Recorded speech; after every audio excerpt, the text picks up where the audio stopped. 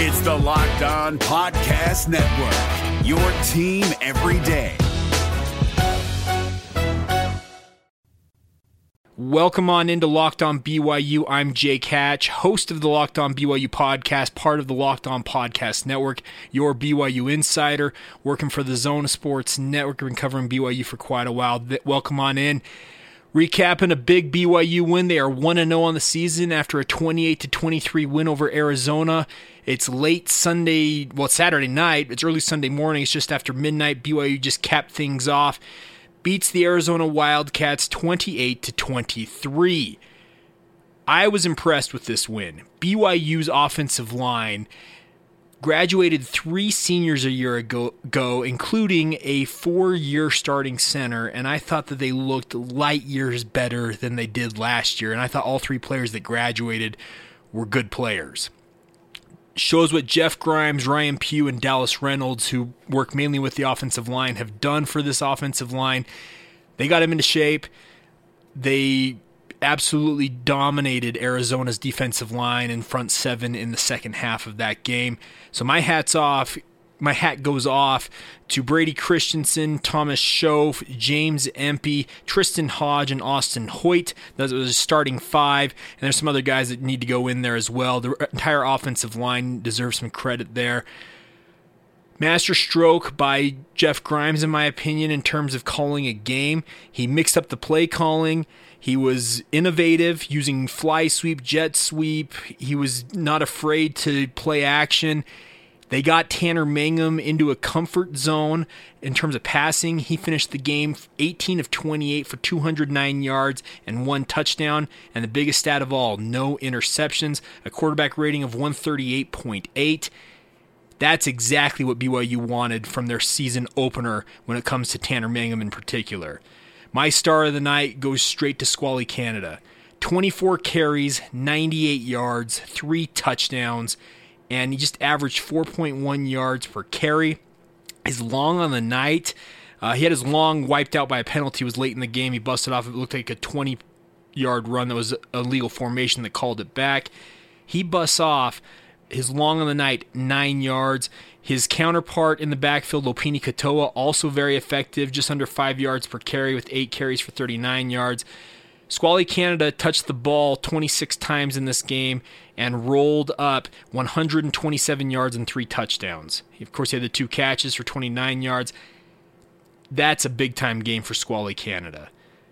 All the credit, like I said, goes to Jeff Grimes, this offensive line, for getting BYU in positions where they could succeed. They got ahead in the chains. They stayed on schedule, as coaches like to say, by getting those 2 and 3 and 4 and 5 yard chunks on first and second down, making third down a relatively simple affair. The penalties were an issue, absolutely. 10 of them for 94 yards, a lot of them unforced errors, as I like to call it. And they need to make sure they clean that up. You can't have false starts in critical situations. You can't have a team that goes out and has an illegal formation when you have a tight end, JJ Nwigwe, needed to step up on the line, or even Micah Simon needed to step up on the line in that tight formation to make sure you don't have 5 men in the backfield and get that illegal formation penalty. Stuff like that can be cleaned up. But the biggest thing is that score at the end of the night. BYU 1-0, 28-23 winners over Arizona. BYU comes back home next Saturday to host the Cal Golden Bears. Cal looked less than stellar. They almost gave up a late touchdown. Well, they gave us some late touchdowns to North Carolina. I thought there was an onside kick that the Tar Heels recovered that was overturned upon review. I thought North Carolina deserved to have the onside kick. I thought it went the 10 yards, but unfortunately they don't get the call, and Cal escapes with the escape with the win down there in Chapel Hill. So it'll be 2 1-0 teams squaring off next Saturday night in Provo. BYU's looking like they have a good chance to potentially go 2-0 at this point. The way the offensive line played tonight, the way the offense was efficient, did things the way they wanted to do it, they imposed their will on Arizona, that's a great sign. This was not a fluke. BYU absolutely dominated this game in the second half. So Kalani Sitake celebrating hard after that win, as he should. 4-9 a year ago feels a lot better when you go 1-0 to start the year with a win over a P5 opponent when you were a double-digit dog in this game. Some thoughts on the defense here. I thought Corbin Kaufusi was the defensive player of the game, in my opinion. He had 7 total tackles, all of them solo. His sack was the lone sack on the night for BYU. It was a 12-yard loss for Khalil Tate. He also had 2 tackles for loss.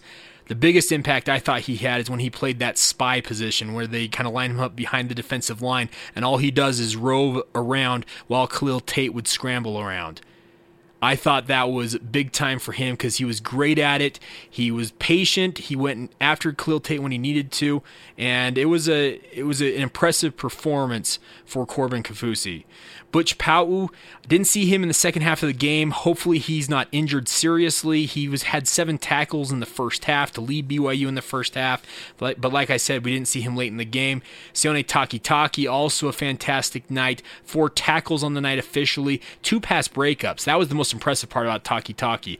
The questions about his coverage skills have always been there, but he was running with tight ends and wide receivers down the field, breaking up passes. So hats off to him. That was a big-time showing for Sione Takitaki. So there you go, some of my thoughts on the game.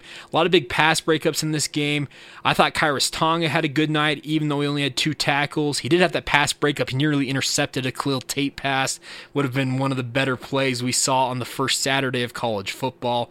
But good times all around. Like I said, BYU all smiles, traveling back to Provo, 1-0.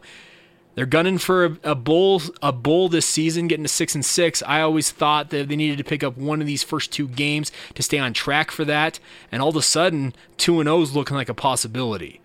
Cal, like I said, did not look all that impressive, allowing North Carolina, who had suspended 13 players, including their presumptive starting quarterback, back into that game. Got lucky on an overturned onside kick to escape with a win.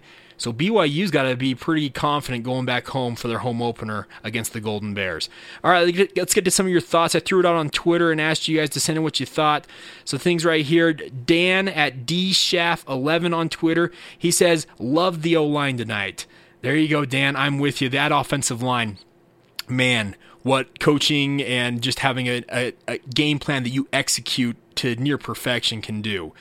Jared Labram, do you think the penalties get cleaned up? He says some big ones that could have ended this game earlier. Yeah, I think they can clean it up. Corbin Kaufusi has that boneheaded personal foul on the sideline against Khalil Tate. Shouldn't have went after Tate. He knew he was getting out of bounds. That extended that drive and allowed Arizona to get a touchdown just before halftime to take the lead. I thought that was a dumb penalty. Those false starts, like I mentioned, that late illegal formation, that stuff you can clean up. That's first game stuff that you can take care of. Of course, we've seen BYU in the last few years have issues with false starts being a recurring issue throughout the season. I don't think that's going to be a thing. They've done up-downs when they've made mistakes, and I think they'll be doing plenty of up-downs on Monday. So you expect that offensive line and the offense in general will be sharper in that respect. Zach Lavelle here. So Jared Labram was at Jared Labram as his name on Twitter, is his Twitter handle as well. Zach Lavelle, ZTrain21 on Twitter. He says, clean up the offense penalties. Well, yeah, absolutely. Like, they just need to clean it up. They did great for the most part, though. I was very impressed. BYU for the game, 183 yards rushing on the ground, ended up with 392 total yards. You'll take that every day in a season opener coming off a 4-9 year. I thought it was a good effort all in all. Stuff that you can clean up, obviously, but BYU did what they had to do, and of course they're 1-0. All right, and then final thought, it looks like here that I've had sent in, actually I got 2 more actually. So Gordon Batty, at Gordon Batty on Twitter, says the O-line was really good tonight. Need to clean up the penalties, so that's a recurring theme here, but really solid tonight. Squally looked about as close as you can get to Jay Swag Daddy, and that is Jamal Williams. Jay Swag Daddy's his Twitter handle. Tanner looked good but not great. I still think he can get better and make it to great. Excellent season opening win. I concur on all points, Gordon Batty. I think Squally Canada has learned a lot in his time at BYU, and you can tell he's prepared himself to be a steady force for BYU this year. And if he continues this play and he can stay healthy, him and Lopini Katoa could do some real damage for BYU this season. All right, final thought here looks like J Money 338, I believe. J Money 3334 sends in. Looked good overall. Some things to clean up, but you can't ask for more than a win. There you go. Simple. To the point. Walk off. Let's finish it. There you go. That's Locked On BYU, a special recap edition of BYU's season opening win over Arizona, 28-23. We'll have an edition for you on Monday, a regularly scheduled edition on Monday with thoughts from Kalani Sitake and players after their press conference. Should have some interesting things to say there. I'm interested to see what they think of their performance after evaluating the film. They'll have had a day or so to have evaluated it. Should get more information that way. Maybe some injury updates. Like I said, Butch Pau'u, we didn't see him late in that game, so hopefully his injury, whatever it may be, isn't too serious. All right, thank you so much for listening into the podcast. It's been a pleasure doing this special recap edition. It's a fun feature. I think we'll do it more as the season progresses. We can do it. I can do it right after things finish up for BYU after games. So hopefully you enjoyed this podcast. Hit me up on Twitter at LockedOnBYU or at Jacob C. Hatch. Love to interact with the fans. Hopefully you guys are enjoying the podcast, listening to the podcast as much as I am having fun giving it to you guys. I love covering the Cougars, been doing it for a long time and plan to do it for a long time. So thank you for taking the time to download the Locked On BYU podcast. If you are interested in advertising on the podcast, please email me at lockedonbyu@gmail.com. Please rate and review the podcast on your various podcatchers out there if you don't mind. It helps with us getting more popular in terms of attracting more fans. And of course, share the podcast with your buddies as well. Well, until Monday, congrats to BYU, 28-23 winners. They're 1-0, heading home to face the Cal Golden Bears. We'll have more for you on Monday. This has been Locked On BYU, a special edition recapping BYU's season opening win. I'm Jake Hatch. Have a great night. Hey, Prime members, you can listen to this Locked On podcast ad-free on Amazon Music. Download the Amazon Music app today.